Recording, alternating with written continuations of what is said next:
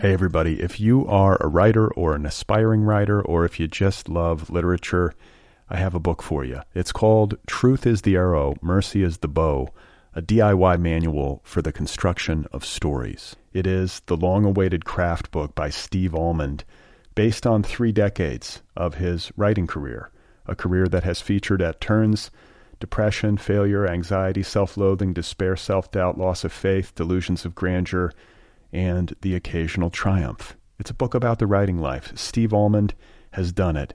He has embraced it, the full catastrophe, and he has lived to tell about it. The Boston Globe says, quote, "This isn't just a book about writing, it's a book about honesty." And Richard Russo calls it, quote, "one of the best books on writing I've ever read. It's also the funniest by a country mile." Once again, it's called Truth is the Arrow, Mercy is the Bow, a DIY manual for the construction of stories by Steve Almond, available from Zando. Go get your copy right now, wherever you buy books. Today's episode of Other People is brought to you by Tweaked Audio. Go to tweakedaudio.com and enter the offer code OTHERPEOPLE, OTHERPPL. When you do that, you get 33% off of any purchase. Go to tweakedaudio.com, enter the offer code OTHERPEOPLE, OTHERPPL. What do they have at tweakedaudio.com? They have earbuds, they have headphones, they have devices with which you can listen to things. Tweakedaudio.com, enter the offer code OTHERPEOPLE. These are earbuds, these are headphones. You can listen to things with them. Go and get some. Oh my God. You are not alone.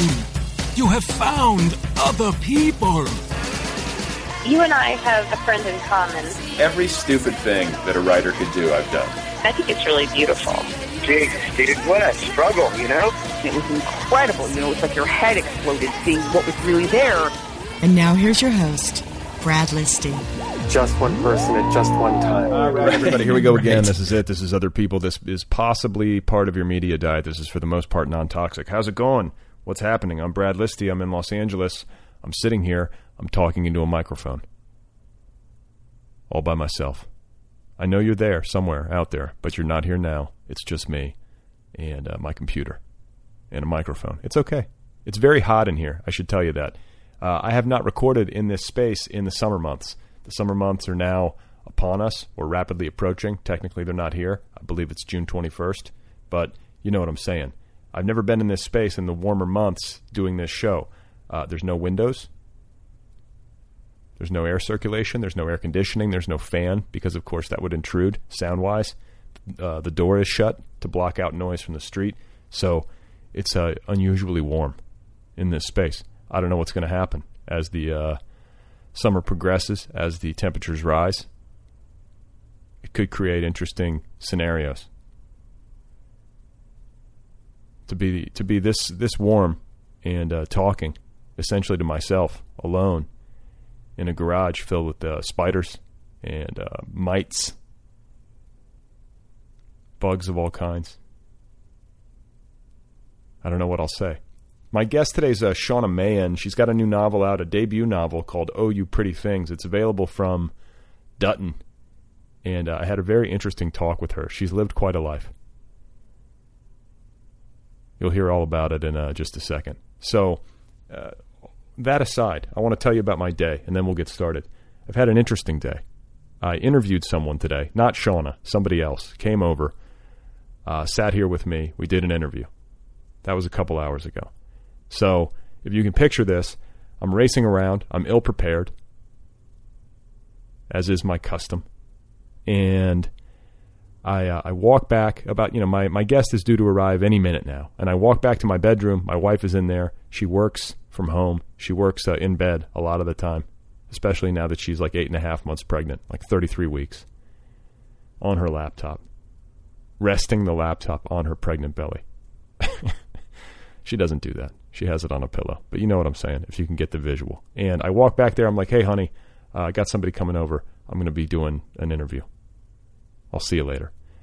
And she's like, okay, great. I'm just going to go to the doctor because I've been feeling these weird contractions, and I just want to make sure.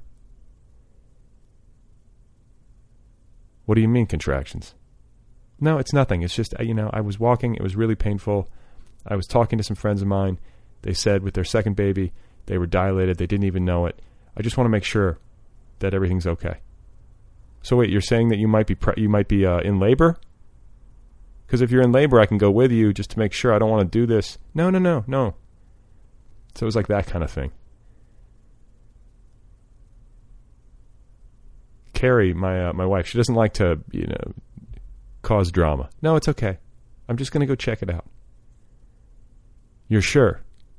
Yeah, no, it's fine. It's Braxton Hicks contractions. There's like these pre-contractions that can happen as early as the second trimester, for those of you who don't know, which aren't, they're not labor, but they feel like labor, essentially. It's like a dress rehearsal.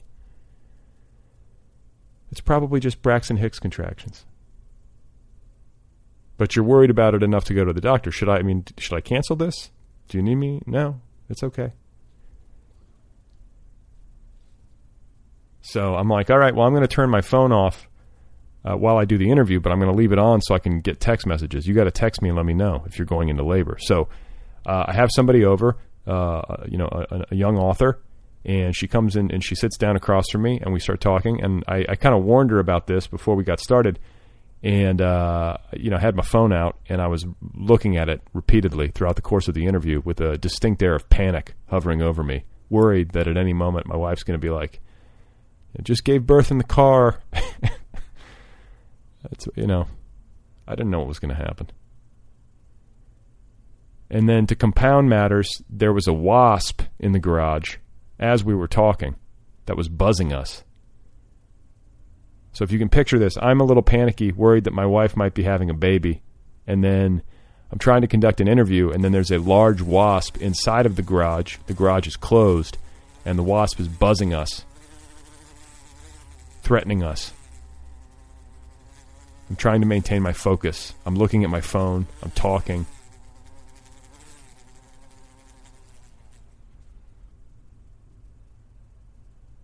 And then, I want to say towards the end of the interview, I start getting text messages from my wife, ultrasound images of our child, some of which I tweeted after the fact, after the interview was over. And then eventually she got around to saying, oh, by the way, I'm not in labor. Thank God. So it was interesting. It was an interesting set of circumstances in which to be conducting an interview. And all is well. Got through it. My boy is 6 pounds, 7 ounces at present. He's a large child. There's 6 weeks to go. So I feel like preemptively bad for my wife's parts.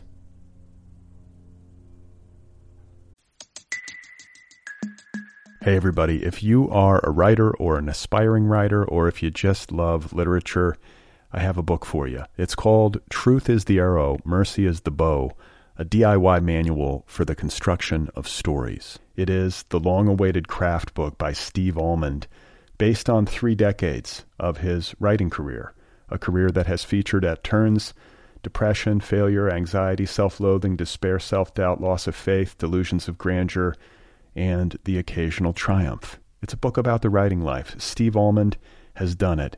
He has embraced it, the full catastrophe, and he has lived to tell about it. The Boston Globe says, quote, "This isn't just a book about writing, it's a book about honesty."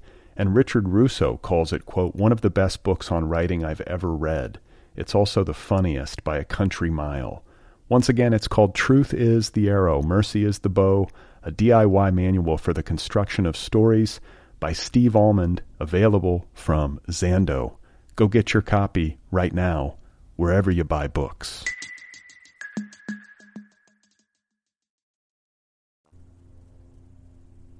My guest today is Shauna Mahan. Her debut novel is called Oh, You Pretty Things, and it's available now from Dutton. This was a good one. Very interesting conversation.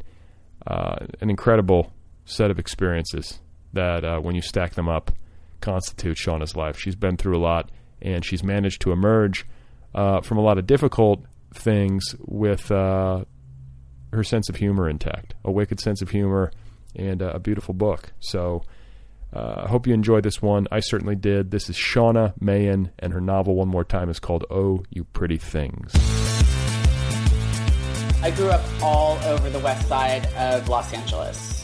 I mean, literally everywhere from Venice to even into the Valley, from Venice to Studio City, and back. My mother was, depending on how, I mean, she wasn't, no one labeled her in those days. She was never diagnosed, but she was probably schizophrenic. The television, would talk to her. We would throw the television set out every few years or every few months because, there were voices telling her that, this was going to happen or this was bad, and she would freak out and throw the TV away. But moving also was like a super high priority for her. She was big on fresh starts. So we moved at least once a year, sometimes only a few blocks away. But I mean, there's not an area of the west side of Los Angeles that I haven't lived in for at least a short period of time. So wait, okay, so you're moving once a year. That's at tough. least. That's tough on a kid. Yeah. Yeah, and then was it like, was your mom, in addition to like hearing voices from the television, was she thinking like, the place that we're in, it's got a bad energy, it's haunted, and then we got to go somewhere new? She wasn't super juju-y like that, usually, although she did believe in aliens. And then once an alien had if an alien had come to the house, which happened not infrequently, then we would have to move. Okay. So aliens. And you're how old hearing this? You're like, what, 5 years old? From the earliest I can remember. And what are you thinking about these alien? Dude, I believed her. I mean, it was just my mom, and it was just me and my mom for, ever when I was a kid. So, how do you know what you don't know? Right. It wasn't until I was probably, I don't know exactly. I mean, it's funny. People have asked me a lot of questions, and that no one's ever asked me that. When did I figure out that, there was something was amiss? Well, first of all, it's a heavy thing to lay on a kid. There's aliens. Yeah. I don't need to be hearing that when I'm 5 years old, because of course you're going to believe it. Yeah, I wasn't. That actually wasn't the worst. I mean, that didn't seem like the worst thing in the world to me. I mean, I was big. My first, I loved early fantasy, like the Chronicles of Narnia, was like sort of my first favorite set of books. I mean, after like Little Golden Books or whatever, because the idea that there was some magical place where, the forces of good and evil were very clearly delineated was very attractive to me because things were much more fluid in my house. You're like, you're like, maybe these aliens are going to show up and fix things. Totally. Take me away. Absolutely. Okay. Yeah, I was big into the Narnia books too when I was a kid. Oh, see, I already like you. Yeah. No, I mean, just like the idea that you could like get into this, go into this wardrobe and, I like the whole thing. I don't know why. But now I find out, like later in life, I learned that it was this big Christian allegory, which made... I know. How much of a bummer was that? Well, but I mean, I maybe I'm thinking like because I was raised Catholic, I guess you weren't, huh? You had no religion. Well, we were every religion. Oh, okay. In keeping with our need to move frequently, I went to Catholic school for 4th and 5th grade and a little bit of 6th grade.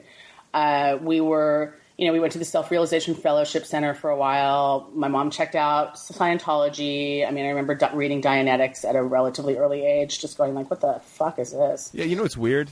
Just to complete my thought, I think maybe like when you're reading the Narnia books as a kid and you have some education or background in Christianity, Catholicism, or whatever, maybe it was working on some subconscious level. Maybe the story parallels or whatever. Yeah.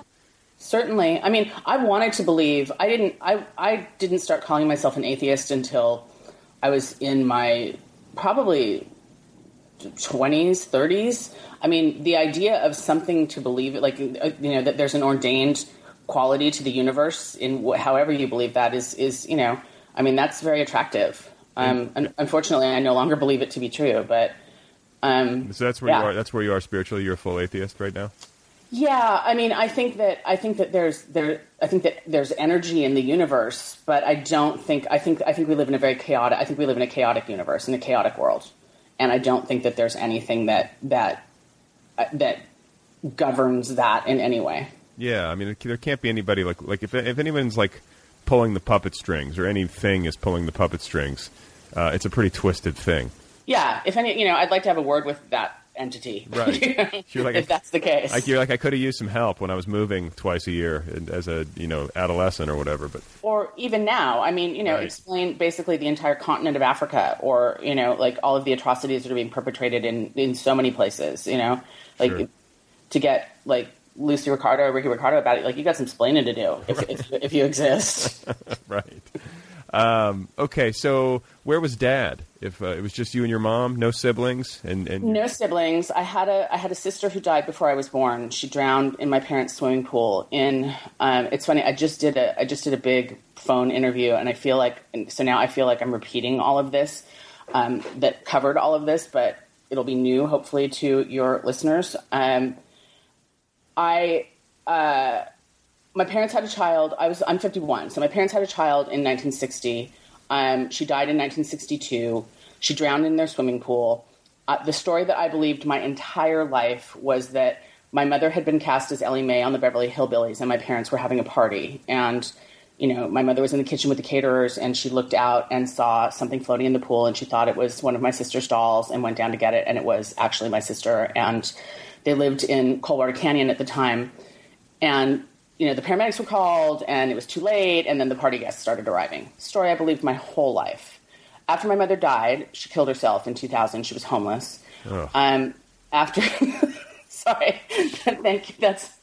That's very sweet. I'm now lying down. I've put you on the couch. Yes. There's going to be a bill later. I'll send you my bill. I'm not inexpensive. Anyway, that turned out to be completely untrue, but I didn't know that until after my mother was dead, and I had a lunch with my father, who I saw very rarely, both in my childhood and in my adulthood, for two very different reasons, which I'll explain if you care to hear them. But sure. So I was having lunch with my father in 2005 or something, and it was right when I was just starting to write. And I said, so what happened? And his story was completely different. They were drunk, they were fighting, which honestly sounds like so much closer to the truth. And, forensic evidence shows that, in fact, she was not ever in the running to be on that show. But drunken fighting and not paying attention, and my who would have been my older sister drowned. And then my parents got pregnant with me probably 3 days later. I was literally born 10 months later. So kind of doomed from the gate, God, in terms of healthy young childhood. Right. I have no early memories of my father at all. So were your parents drinking a lot? I mean, your mother, you said, was mentally ill, or probably was, but it was undiagnosed. She was definitely mentally ill. What her condition was is will be speculation. We'll never know. But certainly every therapist I've ever had is schizophrenic of one form or another, possibly paranoid schizophrenic. Which again, armchair. You can't. And was it exacerbated with substance abuse? Absolutely. Okay. I mean, she was staunchly anti-drug, except for Valium, because my childhood pediatrician, who was a dear friend of hers, prescribed them to her, and she drank pretty copiously. Okay. So, but the thing too, I'm thinking is that you go through something horrible like that she must have been carrying an enormous burden of guilt. Of course. I can't even imagine. Maybe that. I guess that can. I guess what I'm getting at is that when something really traumatic happens to somebody, something that heavy that they carry around, that can factor into or trigger a kind of mental illness or a break. I could see. I'm speaking completely. With no authority. I have no medical authority here, obviously, but it just seems to make sense to me. Something like that could have been a big part of the equation. Absolutely. And from everyone's account, she has and had, one has died, but she has siblings. By all accounts, she was eccentric at best throughout her own childhood and her, adolescence and adulthood. But for sure, how can you not? I don't have anything to compare it to because of my, because of the way that I was raised. But and I hope this doesn't sound just awful, but I have I have a 15-year-old dog who I've had since he was a puppy, and he's definitely in his golden moments right now. And the thought of my dog dying is just unhinging me. I mean, I guarantee you, when my dog dies, there's going to be a period of mourning like that something I've never felt before. Not that I have not felt with the death of either of my parents. And I realize that how possibly shallow that sounds, but this dog has, been an unconditional part of my life through so much, where both of my parents sort of weren't. Right. What kind of dog? He's a mutt. He's either Italian Greyhound or Whippet and some kind of terrier. He's about 25 pounds. What's his name?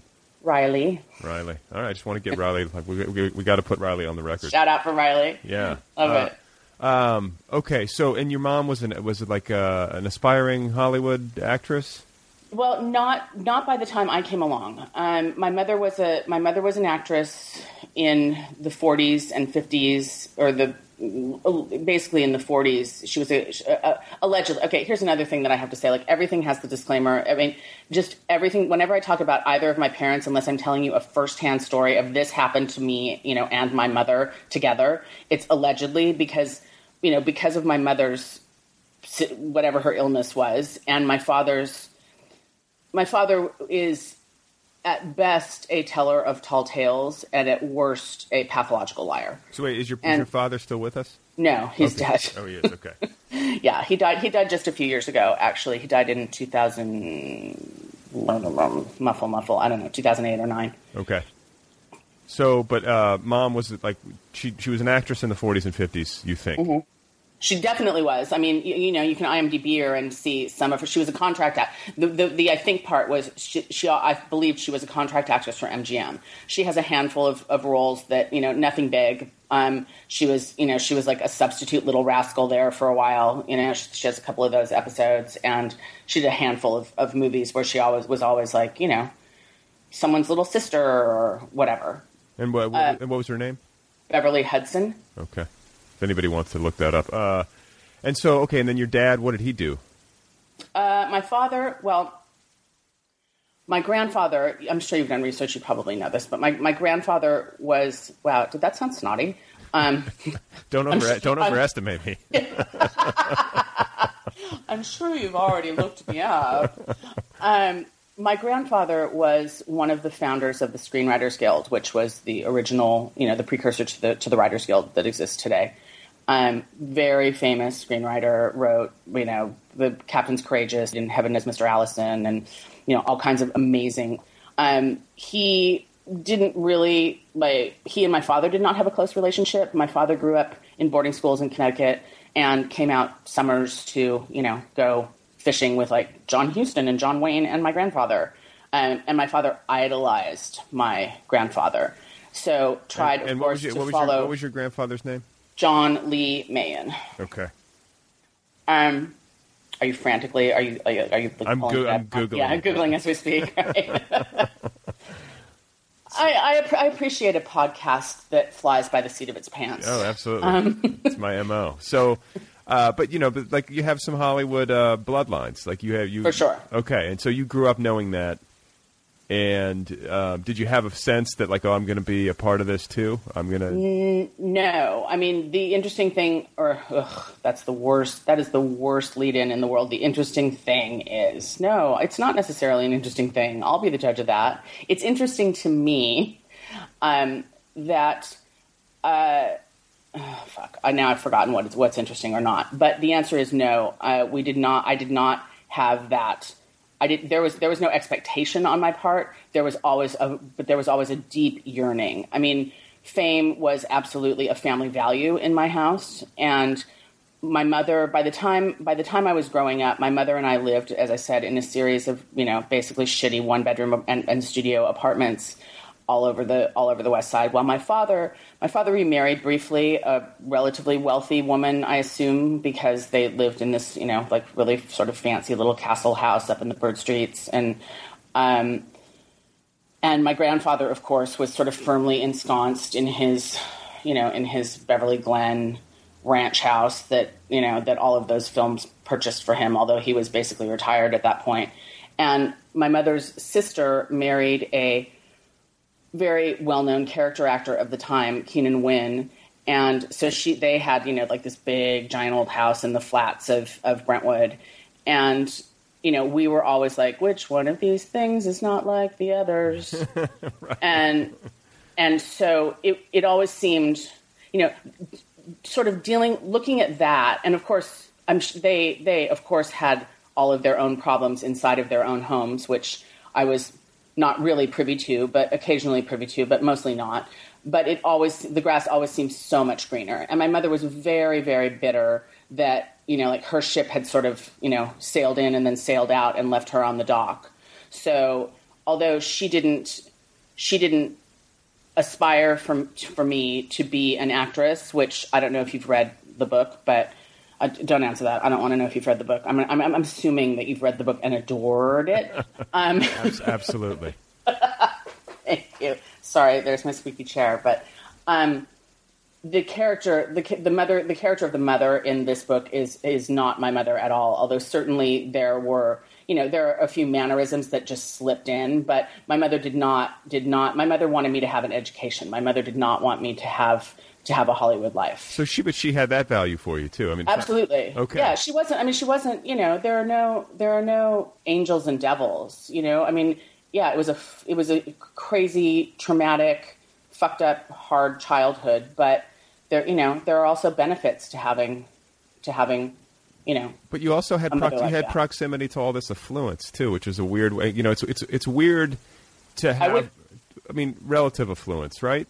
Absolutely, and I honestly wouldn't wish that on anyone. No, I was just gonna say it's actually especially hard to be not affluent or poor, to put it more bluntly, but to have access and proximity to those who aren't, because it heightens the difference. When you actually get to see what you're missing, it makes it harder. Sure, I know, absolutely.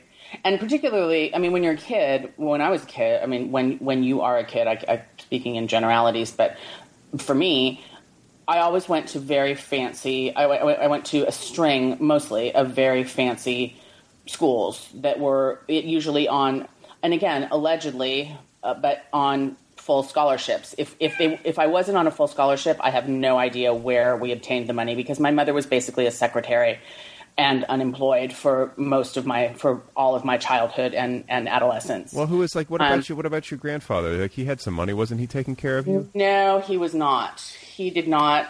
I saw him very rarely, and he had such a fraught relationship with my father.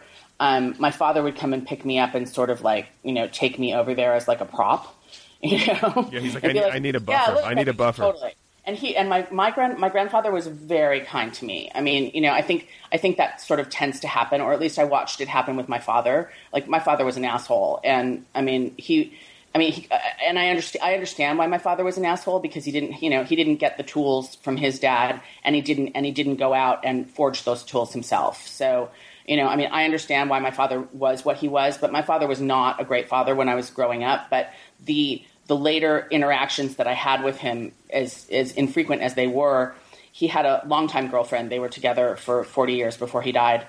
And she has 4 sons, and they now have children. And he was sort of great with those grandkids. Right. And it's like, I get it. Like, it sort of skips, like, you don't feel the pressure. It skips a generation, like you skip that generation where you don't feel like you're, like you're make or break. I mean, I can't. I mean, I don't know. I was gonna go off onto a tangent of like why I think my father was the way he was with me, but that's like it's boring. I don't want to do that. But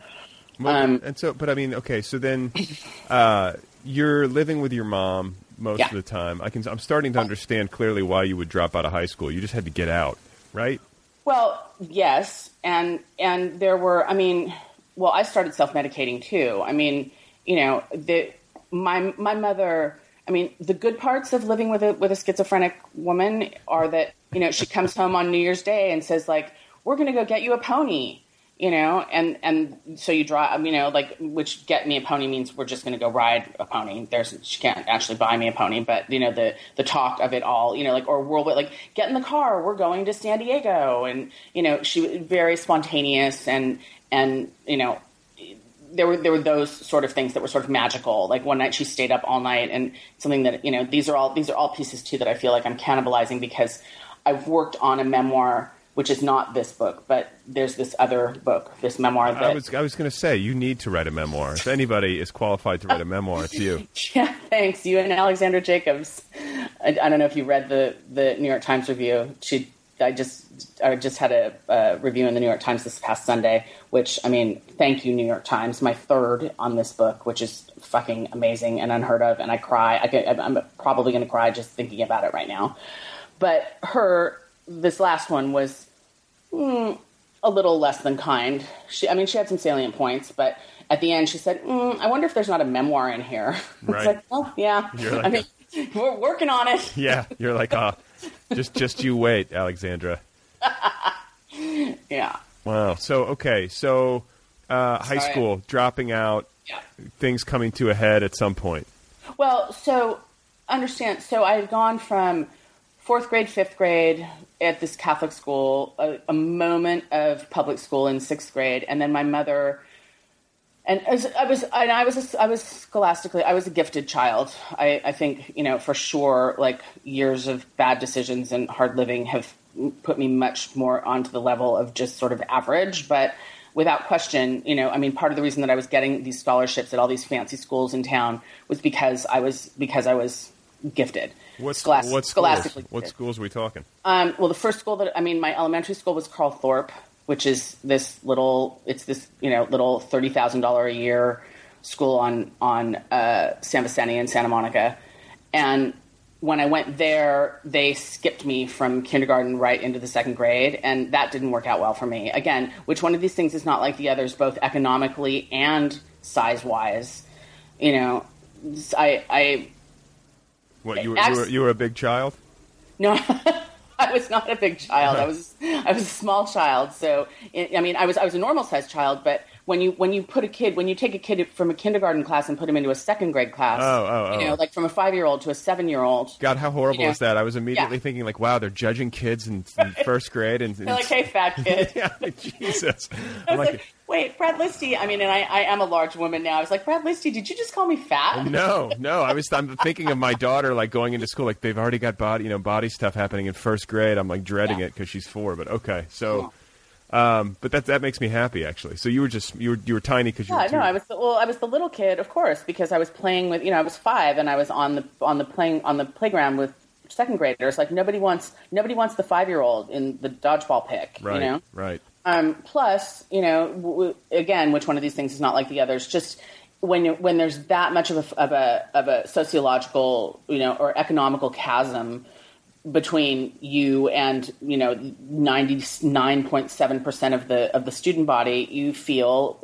I felt it. I absolutely felt it. Just in terms of like what's in your lunchbox, or what clothes are you wearing, or who picks you up from school, or all of those things. Even at a very young age, I was profoundly aware of those differences. Okay.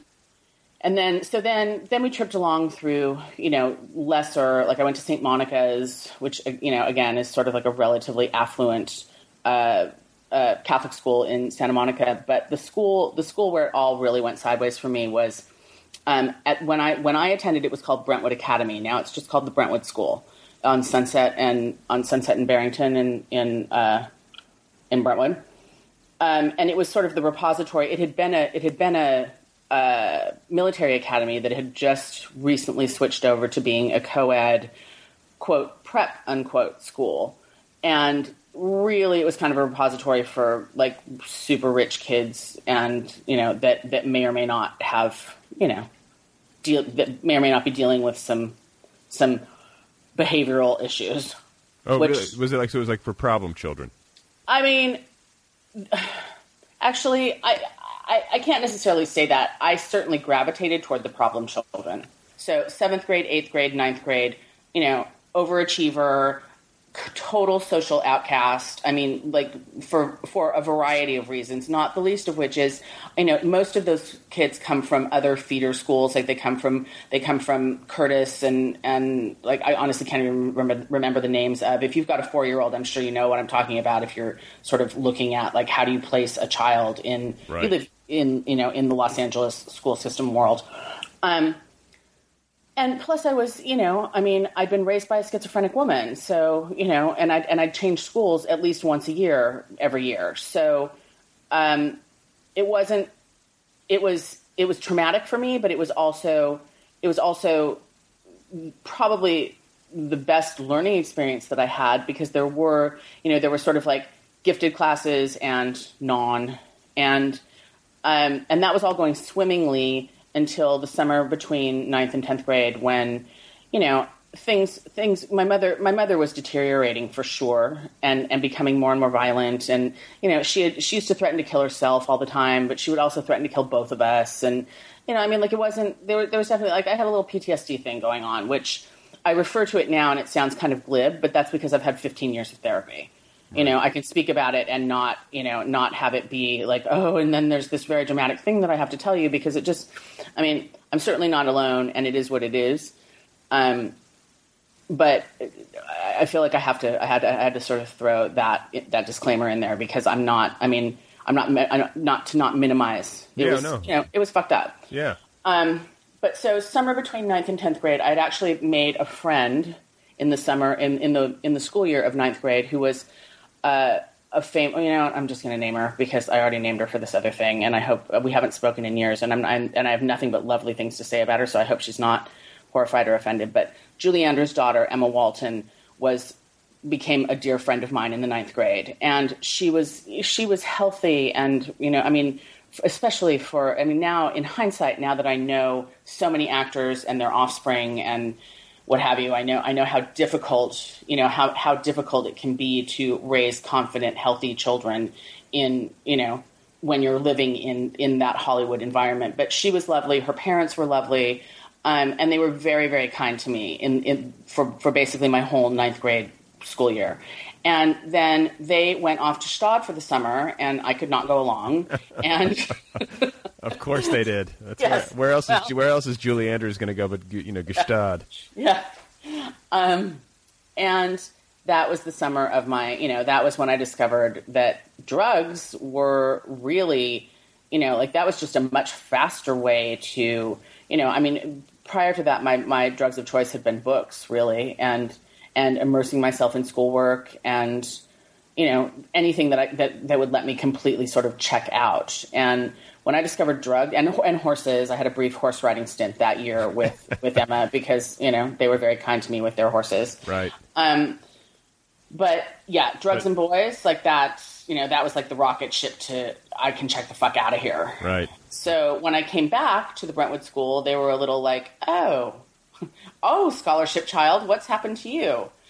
What were you doing? What kind of drugs were you doing? Well, oh my God. Well, so first of all, and the statute of limitations has got to be up right now, so I feel comfortable saying this. I mentioned that childhood pediatrician, who, by the way, we lived with for a while. And side note on him, he was this lovely gay man who was completely closeted, because it was, when I was a kid, it was the 60s, but now we're moving up into the 70s. But he had this beautiful house in Malibu with like these two white grand pianos that faced each other. And he definitely had like a whole Liberace vibe, and he'd like to have, and he had a predilection for younger boys who were always his nephews or, what have you. Anyway, we lived in his pool house for a while. And when I fell in with this little crowd that was drinking, and there was the kid's father who was a dentist, so we had access to nitrous oxide, which was awfully fun, but also awfully dangerous, because you just sort of fill up a balloon with it and just inhale it until you just fall over. Right. But, and this, again, I'm dating myself, but this is back in the era of Quaaludes and, like Placidils and Tuinals and all these crazy downers that were still relatively easy to get. So I would steal his, or appropriate, if you will. It was stealing, but he just left them around the house. I would take his, and also this was way before. Like in a candy bowl? Not drugs, prescription pads. Oh, okay. And so we knew this guy who had an older brother who had flunked out of being of like EMT school, and he would write the prescriptions, and we would go and fill them. And the oldest looking among us would go and fill them, and then I would sell them. and also copiously take them. So I was taking anything. I was not a Coke girl, although I dabbled. I had my moments, but not a Coke girl, but definitely like any downery kind of thing that would just, that would create a scrim between me and the outside world. I'm in. Yeah. I was a horrible drinker. I was I would drink 2 beers and throw up in the back of, like whoever's BMW. Sorry. So drugs, did it ever get to the point where you had to get sober? Well, I stopped drinking. I stopped doing drugs. I mean, I stopped doing drugs pretty early on. I stopped doing drugs when I was, 19 or 20. And then I got married, to my first husband, which was not, he was a lovely man, but, it was sort of out of the frying pan and into the fire of which one of these things is not like the others, because he was relatively wealthy, and I felt like I couldn't, like I was just not measuring up to, like I couldn't create the lifestyle that he wanted his wife to create. Right. And so then I started drinking, and I figured out how to drink without throwing up in the back of someone's BMW or my own. Got the hang of it. Yeah, got the hang of the whole drinking thing. And then and that was pre-therapy. So at one point I stopped drinking. I didn't drink for, I'm an embellisher, at least 10 years. Somehow it's grown to 13, but I actually think it's like more like 10 or 11 because it just, it just had stopped working in my life. And concurrently with that, however, I got into therapy and started doing all the work to make myself not self-destructive. But in long-winded answer to your question, yes, I didn't. I was actively sober for about 10 years, right. And I am no longer. I actually now drink with and it's been that way for about 5 years. So the jury's still out. Check back with me. Okay. Check back with me in a while. But it's more controlled. Absolutely. I mean, well, I don't have I'm a writer and I'm neurotic and I still have big storm clouds of lack of self-esteem that come blowing through the house and knock me sideways. I have no idea what you're talking about. Yeah, I'm sure none whatsoever. but I don't have the desire to obliterate myself the way that I did before I dealt with all the shit from my childhood. Well, that's the thing about it is that like it's one thing to get sober, but if you just get sober but you don't do any of the work to find out why you were self-destructive in the first place, you got to have some therapy too somehow, right? Well, I think so. I mean, I think I think there are plenty of people who don't do that, and just because you're sober doesn't mean you're not an asshole. Right, exactly. That's what I'm saying. Like you can be sober, but it's like you haven't really even gone in and investigated. And further, just because you're sober doesn't mean that you're happy. I mean, like you get that happy moment, but then you still have all of the same. I mean, I think. Without speaking about any programs in particular, because, they have rules about that, that I still feel compelled to follow, sort of, not really. The idea is taking responsibility for your own actions that ultimately help you alleviate the giant anvil of shame that is pretty universal when you're so self-destructive that you're drinking and using drugs on a regular basis. There's usually like a big, anvil of shame that you're carrying around on your back. So when you do that work and that gets lifted to some degree, there's still all of to me, I never found a place in that avenue of sobriety, the therapy, working in therapy along with it was so important to me because where do you deal with all the anger? Right. Where do you deal with all of that stuff? And that wasn't something that I found in a program of sobriety, but it was certainly what it took me a decade to work through in therapy. And it wasn't like, I didn't get a certificate, it's not like cured on my wall. I mean, that's definitely going to be life work for me forever, You've got to be so pissed off. Well, yeah, I mean, and which doesn't mean that I don't have big moments of empathy and sympathy and all of it. But sometimes when I find myself in a particularly dark place or I see myself reacting in a way, you know, like that sometimes that sort of moment that happens outside of yourself where I'm watching my really bad behavior going like, why the fuck am I doing this right now?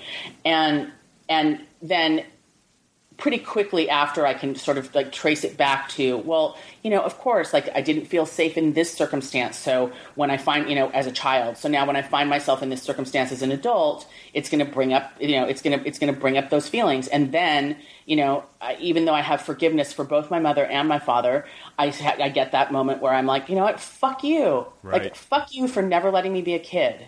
Yeah.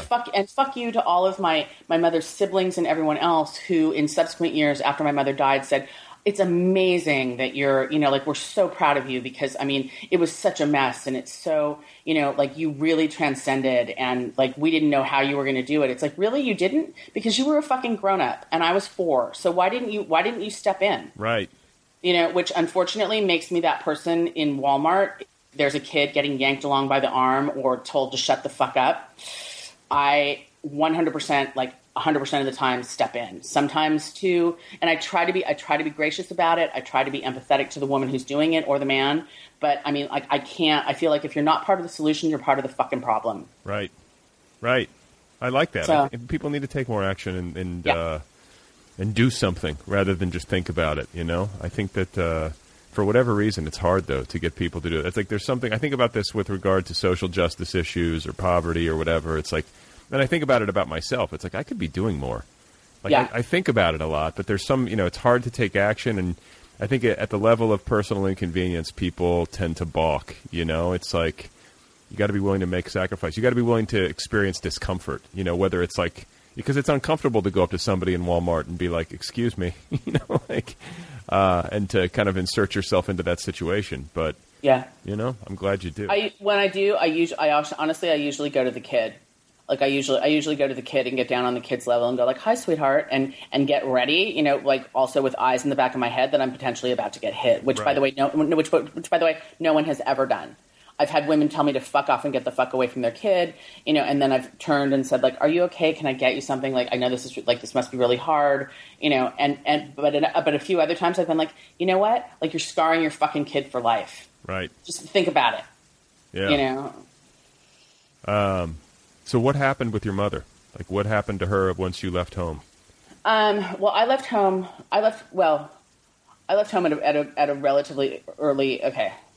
How much time do we have? Because, dude, I could do this all day long. Well, no, I mean, you know, we have some time. I'm going to give you the Reader's Digest version. When I was 13 and I was still attending the Brentwood School, it was that summer. It was that fateful summer between 9th and 10th grade. I had a boyfriend and I got pregnant. And I had an abortion. And at some point, somehow in there, my mother had lost a job and was losing her apartment. So she came to live with my boyfriend and me and I, and wait, where were you guys living? Also in Brentwood. My mother was living in an apartment that she was managing in sort of Baja Westwood, and my boyfriend, whose name, well, I'm not even going to say it, but it was such a great name, not appropriate. Don't want to do that to him, but it was like one of those names, like, oh, they named you after a president, like literally first, last, and, you know, first, middle, and last name. So wow. Okay. Yeah, Richard Nixon. Right. So my boyfriend Richard Milhouse Nixon also lived with his older boss. They worked construction, and somehow my mother met that boss at a bar, and then, you know, I mean, this is just one of those, like, you know, crazy stories of my life. I ended up moving in with us. And then I broke up with that boy. He moved back to Malibu, where his parents raised bees. And the other guy wanted my mom out. And so we tracked down my father, who I had not seen in years. And my father was living with the woman who he spent virtually the rest of his life with and one of her sons, and having like a whole, you know, life. He was working as an editor. My father, which we never, and so I never finished with that. But my father was sort of a failed everything. Like he was, you know, he had directed one movie. He wrote a bunch of screenplays that didn't sell. He had moderate, like he was able to make a living as a film editor, but nothing, you know, like nothing transcendent. Like he wasn't like Woody Allen's right-hand guy or anything, you know? Right. So my mother, we tracked my father down, and she was like, "You've got to take her. You know, she's running amok." And so I moved in with my father for about a year, and my timeline's a little iffy. Like it was up to the point. So I must have been 15, and then I got because I was able to get a car, and then I moved out on my own. And my mother just sort of scattered to the winds at that point, and later, she moved to Las Vegas with her older brother, who had been a very successful prop master in the business in Los Angeles, but also an inveterate gambler and kind of bookie. And again, he's dead, so I guess I'm allowed to say that. So he moved to Vegas to actually be a bona fide bookie, or perhaps I don't know, whatever. And she followed him there, and she lived with him for quite a while. He was the only one who could sort of talk her down, like, you know, be like, Beverly, just like, stop it. You know, he was really sort of good at managing her. And then he died, and she moved into her van, and she lived the rest of her life in her van. You know, she was a security guard at the Best Western Mardi Gras Hotel in Vegas for a little while, which is really scary when you think about her, you know, schizophrenic proclivities. This is the one we want holding. This is the one we want holding the line at the casino. Yeah. You know, I see you, alien creature down there, you know. I mean, like, it's kind of funny when it's Tommy Lee Jones and Will Smith, but, like, when it's my mom, I don't know. Like, it's not exactly a Men in Black moment. And I would speak to her occasionally, but she was just so, like, she had deteriorated to a point that she barely made sense, you know? I mean, everything was conspiratorial and I tried. I mean, I tried to get her help. I tried a few different things. She didn't want it. And anyway, so we didn't speak forever. And until I got the call that she had run her van that she was living into the side of a building in, you know, one of those shitty like bars that doesn't have any windows, like off the Strip in Vegas. That's what she did. Yeah. No seatbelt, just drove at a high speed? Yeah, just drove it. Yeah, drove it straight in. Good God. Yeah. Okay. Which was what she'd always threatened to do to both of us. You know, she'd always said, like, well, you know, we can... She has a few, like, grandiose statements, and occasionally I find myself making them, and also mispronunciations. Like, she called espresso demi-tasse, but she pronounced it demi-tasse, which I carried with me for like a super long time, and until someone had, you know, demi-tasse, like, what the fuck is that? Or she would also say, it's time for us to shuffle off this mortal coil. Also, she used to say, when I was a little kid, it's a great day for the banana fish. And it wasn't until I read J.D. Salinger. I mean, the first time I read that book, are you fucking kidding me? You know, I know. Oh my God. Wow, that is terrible. How troubled. My favorite part, though, is that you have like laughter in your voice, because it's, you know, I mean, dude, it's terrible, but it's also fucking funny. Yeah, I mean, it's like beyond belief, you know, and it's also, it's like for a kid that age to be saying that to a kid that age is just twisted. Yeah. It's one of the reasons that I'm such a huge fan of Carrie Fisher's, like, both her, you know, like her one woman show and the writing that she does, where she sort of says, you know, like, if it wasn't funny, it would just be true, and that is unacceptable. Yeah. And I think that all of my work has that, and I have to fight against you know, armoring with it. But the truth is, like, shit like that's funny. I mean, it's dark and awful, but it's also really kind of funny. Did you say? Sometimes. Are you talking about Carrie Fisher's one woman show where she's like barefoot and just like talking on stage? Yes. Yes. That was hilarious. So good, right? Yeah. She's a character. Yeah. And I love the part, like, I didn't realize, like, one of the parts of it that made me laugh so hard was when she was talking about why Princess Leia has that British accent. And I didn't realize, like, she had just been, like, in acting school in London and she was, like, 20 years old. Right. And she was, like, all affected and thought it was cool and, like, she thought she was British. Yeah. You know, but, like, and that's why. Like Madonna. And yeah, exactly. And she's just, I mean, that was hysterical. So I'm reading on your website that you you say you've transcended a lifetime of shitty jobs. I want to read I'm going to read the list of jobs that you've had, and then we're going to try to discuss some of this. Dog walker, cook, telemarketer, celebrity personal assistant, theme restaurant waitress, and I think we've already discussed failed drug dealer. Yes. So you've done also magician's assistant. Of course, because somehow that fell off of that list, and I've got to go back and put that back in there. Yeah, you can't forget magician's assistant. Is this at like the Magic Castle or something, or? Oh, not. I mean, really more like bat mitzvahs and and children's birthday parties. But he was a member of the Magic Castle, and we have done a couple. I did get to load a couple of dove pans in the in the small room. Right, and and I'm actually being facetious because if you're not allowed to use those kind of tricks at the magicians at the Magic Castle, but yes, okay. No, it wasn't like I wasn't working for David Copperfield. Let's put it that way. Okay, you weren't. Yeah, you weren't on the strip. Yeah, but celebrity personal assistant. Yes, well, that's the sort of the overarching theme of my. Actually, the overarching theme of my book is our cultural. If I've done it right, is our cultural obsession with celebrity. I mean, I think that as certainly as a nation, if not as a planet, we are more obsessed with fame and famous people than we ever have been. And I think part of that is the advent of, the immediacy of social media and how everyone is paparazzi and how everyone is a reporter because you can just, pop up on your blog and be like, here's a picture that I just saw of, so-and-so, like taking a leak in the alley behind Dantana's, whereas 30 or 40 years ago, that stuff was much more controlled.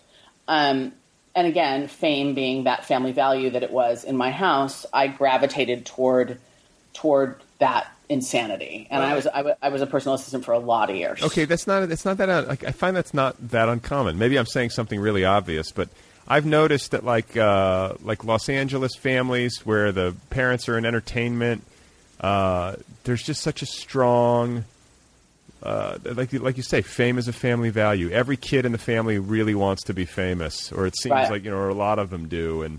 It's kind of expected, like that's what you pursue. And I remember when I was teaching at Santa Monica College, I would like take a poll. I would just be curious and like go off script and be like, "What do you guys want to do? What do people think they want to do with their lives?" And a solid majority wanted to be in film and television acting.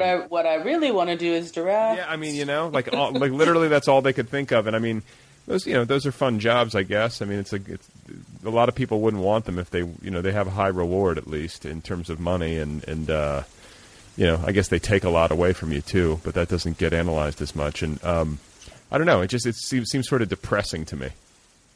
It was never.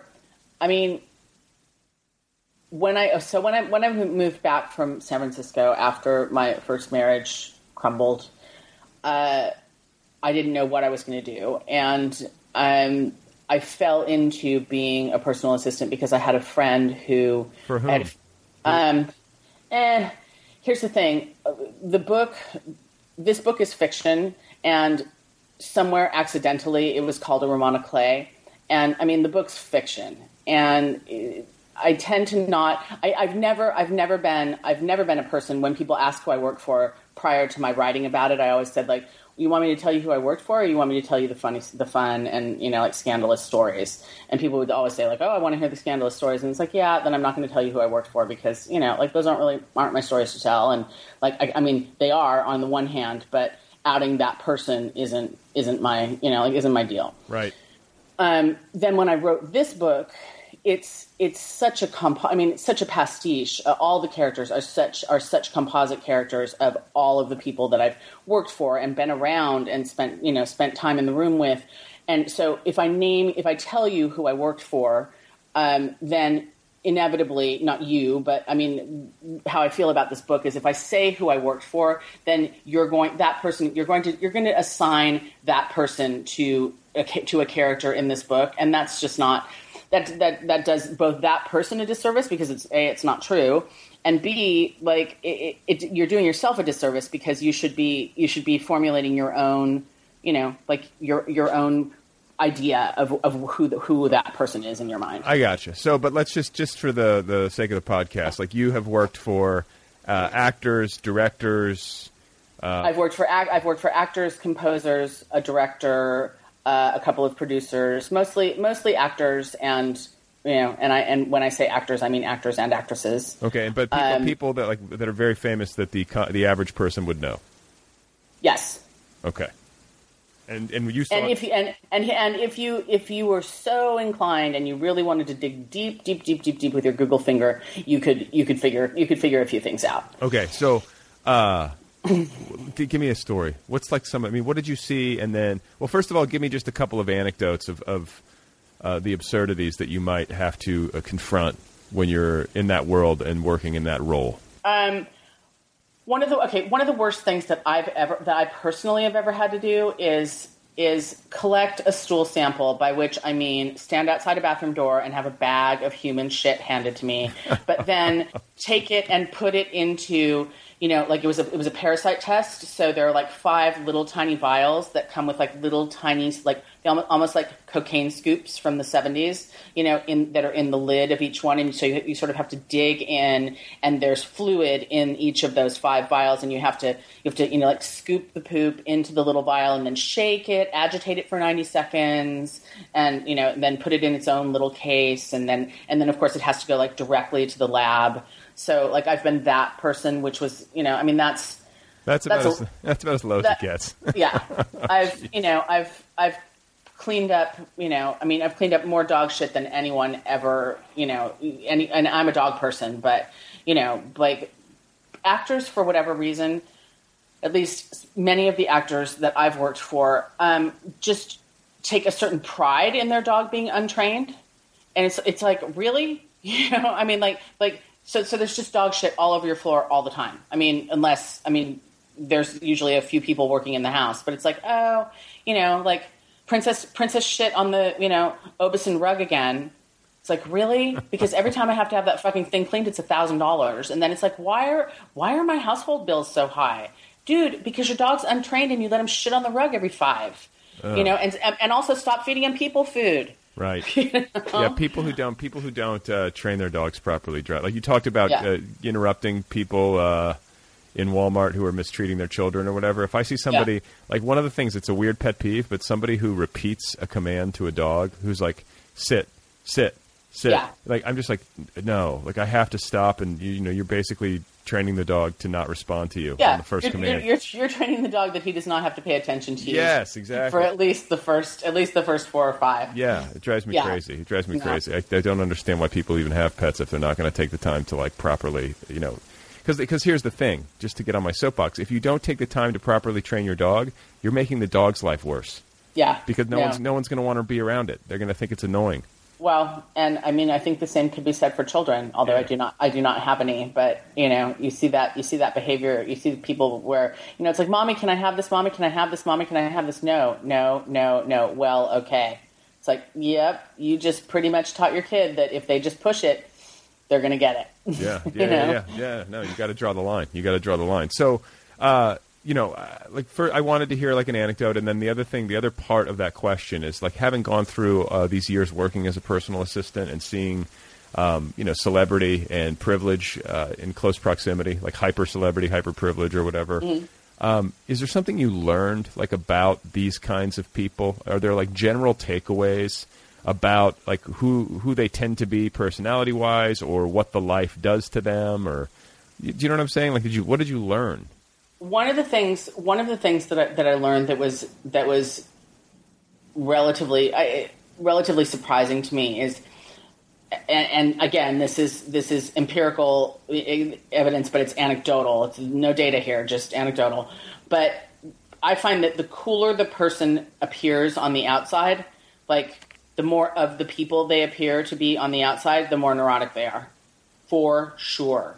Like the girl who comes in and goes like, oh, like, can I get a big giant piece of that pizza? And then like, it's like, oh no, I don't need a chair. I'll just sit on the floor and, whatever. Like that inevitably behind the gates of her home is the biggest fucking diva ever. Ever. Well, that's weird. I guess it's like a compensatory, it's like a... Yeah, and I mean, virtually every actress, not only every actress I've ever worked for, but it's kind of endemic. I mean, like you read it everywhere. It's like, oh, I'm such a nerd. Yeah, that's one of my dude. You're not right. You're yes. not, and you never have been, and you can't lay claim to that. Right. I reject you. I reject your nerd claim. Well, right. I mean, I feel like I hear this from models all the time. Like, oh, yeah, of course. I had no boyfriends in high school. Uh-huh. It's like, shut it, please. Yeah. Exactly. You were like a 5, just gorgeous, like genetically perfect specimen. Like, there's no way that you were a complete outcast. So at some point you say goodbye to all that and you get into writing. I'm curious, like, was this something that you always had in the back of your mind that you wanted to do, and it just took you a while to get to it, or was it something that kind of dawned on you later in life, and you picked it up and realized you had an affinity for it, and it was something you enjoyed? This is our Barbara Walters moment, because I rarely am able to say this in any incarnation without somehow getting teary about it. But here it comes. I didn't think that girls like me got to do things like that. I mean, I was an avid reader from the time that my mother taught me how to read. My mother started teaching me how to read when I was 2. When I hit kindergarten, I was reading fluently. Like, she was like, okay, bedtime stories are over for you. You got this. Like, I'll be on the sofa bed with the Chablis. Here are the books. Like, knock yourself out. Which, I mean, to some degree was a gift. Right. I mean, while books were an absolutely integral part of, and we didn't have the money. I didn't have a babysitter. I mean, from the time that I was going to Carl Thorpe, like, I would walk, the 12 blocks at 6 down to the Santa Monica Public Library and wait there until she picked me up until she got off her job at 5:30 and picked me up at 6 o'clock. So, I mean, books were everything to me, and like, total lump in my throat when I say it. Like, I didn't think that I got to, dude, I was a high school dropout who, like, dealt drugs and, like, fucked a lot of random boys for a long time. Like, I got this, are you in? I'm gesturing to myself right now and probably hitting the mic. But, like, my self-worth was so infinitesimally low or infinitesimal that it never occurred to me that anything that I actually had to say that I would be able to put that together in any sort of comprehensive manner and tell a story worth telling. Plus, blah blah. There's a lot of shame in my that was all a secret for me for a long time. And one of the reasons that I'm uber forthcoming about all of that, like, it's so easy for me to talk to you as I just did in this podcast, is I had to, like, completely let go of the idea that all of that was shameful to me in some way. But I carried that until into my 30s, into my mid 30s, where, like, what am I going to write about? And I tried, like, I don't know, maybe in my late 20s, I sort of tried to write, like, a few short stories, but I wasn't willing to, consciously or subconsciously, I wasn't willing to allow any of my actual truth into it, because that was just too shameful and ugly, and who would want to see that? So somewhere along the line, say maybe, I don't know, 4 or 5 years into active therapy, it was, I sort of had the tiny little glimmer that maybe I wanted to, that I wanted to write. And in the meantime, I mean, earlier I'd always been sort of high functioning in my jobs, and I have that list of jobs which are all true, of, like, all the shitty jobs that I had. But I also had, a few sort of great jobs where, like, I worked for the Skechers in their design department and basically did, like, I wrote all of the PR stuff for the senior vice president of design, like all the things that she was supposed to write, I did all her interviews and that kind of stuff. And people would always say, like, oh my God, you're so, you're so funny. You're so incisive. You're so great. But it all just sort of went like, yeah, over the top of my head, until I had enough therapy under my belt that I could say that it just seemed like maybe that terrifying thing of putting myself out there wasn't like, maybe I could actually do it. And look at you now. And look, living the dream. Hey, reviewed in the New York Times. I mean, come on. You're doing it. Yeah. Well, no, it was, I mean, I have to, and I as long as I always do, I have to give a huge, shout out to my first mentor, Samantha Dunn, who, I took a class at UCLA, and I didn't have the prerequisites for it. Like I heard her speak at an open house there, and I thought, whatever she's teaching, I'm going to take it, mostly because I just want to see if I can get her to be my friend, because she was so funny and so accessible. And she talked about growing up in a trailer park in New Mexico and with a very complicated mother. And I just was very drawn to her. And I ended up in that class with 30 pages of my journal that I had spent, like 2 weeks taking out most of the dudes and the swearing because let's face it, I talk like a 14-year-old Valley girl. And at 51, I've just sort of resigned myself to that. It's a defense mechanism for sure. But wait, what is? I don't think you talk too much like a Valley girl. You don't? No. You're the first, really? I mean, well, don't make me have a crush on you, Brad Listy. But what's a defense mechanism about it? Just that go ahead and judge me on my on the way that I present myself, so that if you're actually going to judge me on something that matters to me, I can push you away and go like, oh well, of course, because I talk like a Valley girl. Oh, you know right. what I mean? Yeah. Still dealing with shame. It's so much less than it was, but still dealing with shame of my lack of education and moving through the literary community, moving through the literary world as I did over the past 10 years, which, this book that's out right now is relatively commercial, and I'm proud of it. I mean, and I wrote it that way. I mean, I wrote that book to sell. But the memoir that I worked on for a long time, I did not. I mean, the memoir that I worked on for a long time was completely from the heart. And it was also an education. I mean, I basically got an MFA while I was trying to write that book because, so I took that first class at UCLA in 2006. And Sam, I gave her these 30 pages from my journal. And when she handed it back to me, instead of it being, sort of all marked up and full of notes and whatever, it just said, call me. And it had her phone number on the back. And so I did. And she said, so you're already functioning as a writer. Like, what's your deal? And of course I cried. I'm a crier. It's amazing that I've not cried in the hour that we spent together so far. There's still time. Yeah, there is. It wouldn't take much for you to get it out of me. I don't know if that's a goal of yours. Like I said, I've listened to some of your podcasts. It doesn't seem to be, but maybe you can start a new trend. I don't think I've ever had, I might have had a couple of lumps in the throat, but I don't think I've ever had anybody full. Not that I recall. I'm not a wailer. I mean, but I cry a lot. And I think, I'm I'm like a little kid in that way. Like I have a feeling, I cry, and then I'm like, okay, you want to go get ice cream?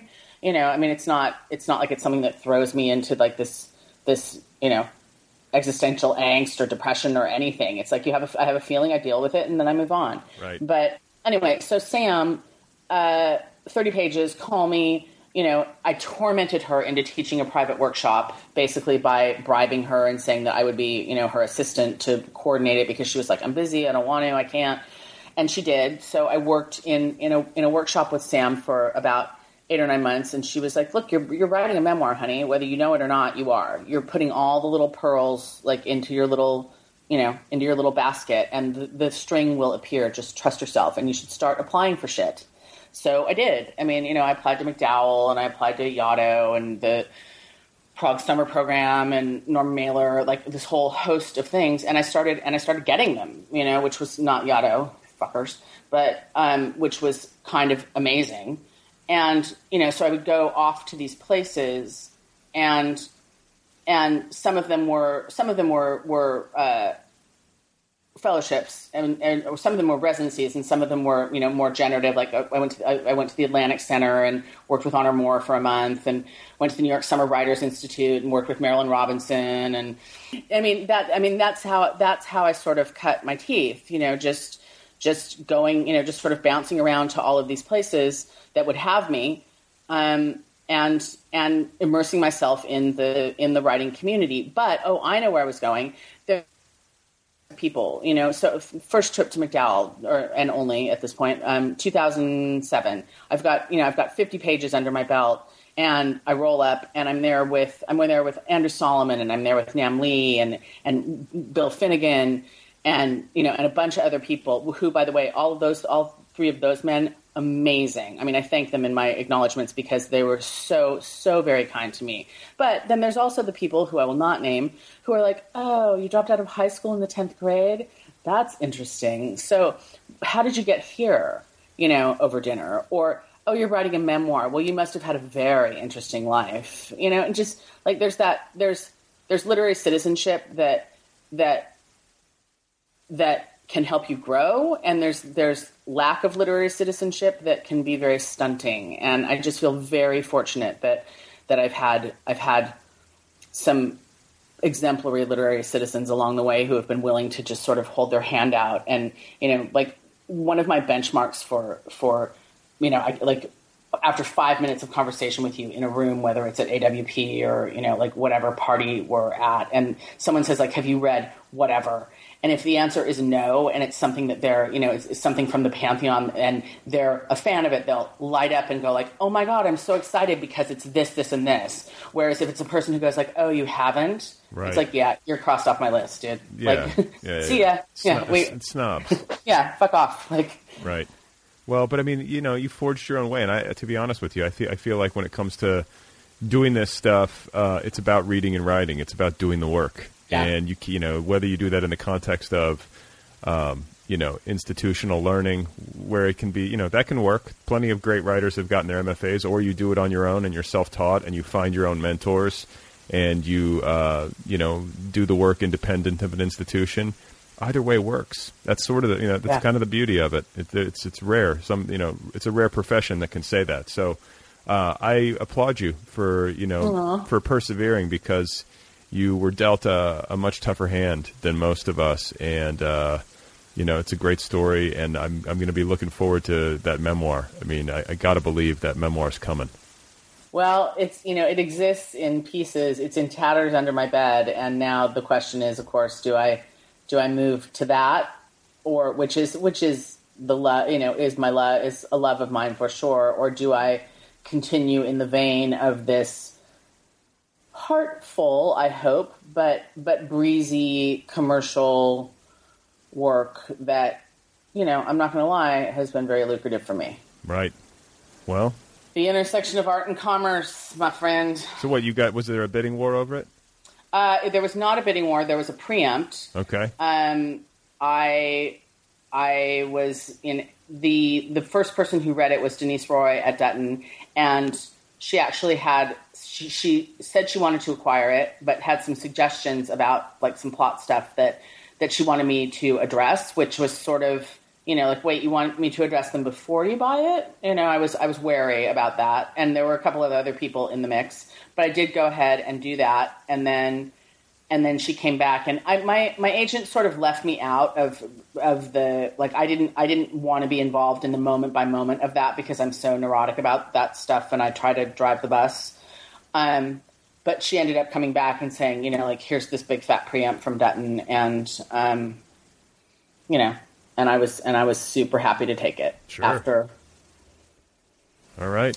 And do you have another novel going at all, or is it all upstairs? It's pretty much all upstairs at this point. I have two. It could go one of two ways, and then and then the memoir's kind of calling me. So I don't know. We'll see. All right. Well, I wish you well with it, and I thank you for taking the time to talk. It's been real fun, hearing your story, as difficult as it was at points, and it's like I said, hats off to you for doing what you're doing and for having such a good sense of humor. And thanks, Brad. I wish you well. And I can't wait to. Hopefully, our paths will cross again. We've met once actually, but hopefully our paths will cross again in the real world and soon. All right, guys, there you go. That is Shauna Mahan. Her novel, Oh You Pretty Things, is available now from Dutton, and you can find her online at shaunamahan.com. The spelling's a little tricky. Just look it up. Shauna Mahan. It doesn't sound like it's spelled. You know what I mean. She's also on Facebook, Instagram, and Twitter. Her handle over at Twitter is at Shauna Mahan. Thanks to Kill Rock Stars, as always, for the good music. Be sure to check out killrockstars.com. Don't forget to go get the app. The Other People app, the free official app of this podcast, available wherever you go get your apps. Get the app on your device, and when you do, the most recent 50 episodes of the program will be there waiting for you free of charge. 50 for free. And then if you want to access the full archives, you can sign up for premium. right there within the app.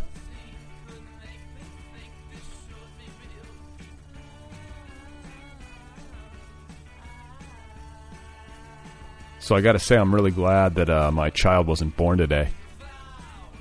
I'm excited for him to be born, but just not now. I need a minute. I don't want like a surprise early. Oh my God, I can't believe it! 5 weeks early, here he is. I want it to be on schedule. I need some order to my universe, so we can get everything situated. We're not ready yet.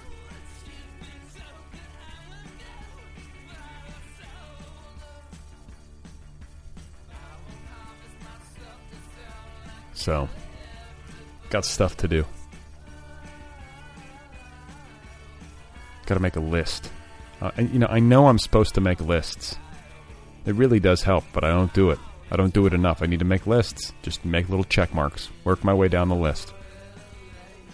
What's so hard about that? Why can't I just do that? Why can't I just be organized? Why can't I just get my shit together?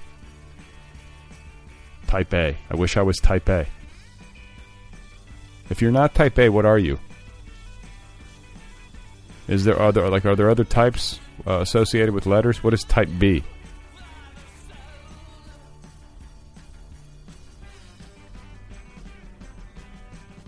I don't know what I am.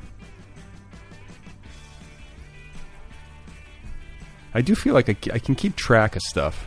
I have a lot, I can keep things relatively organized, but just not super organized. Those people who, like, everything's organized.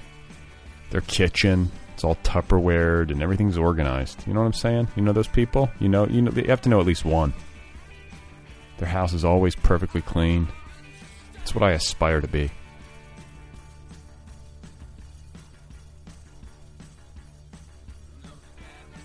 My mom just called. She wants me to call her back. Has to know about whether or not we can all get together. So much is going on. Got 2 friends coming into town this weekend. It's nothing's bad. Listen to me complain. I'm not complaining. It just feels like it all happens at once. How do I juggle all this?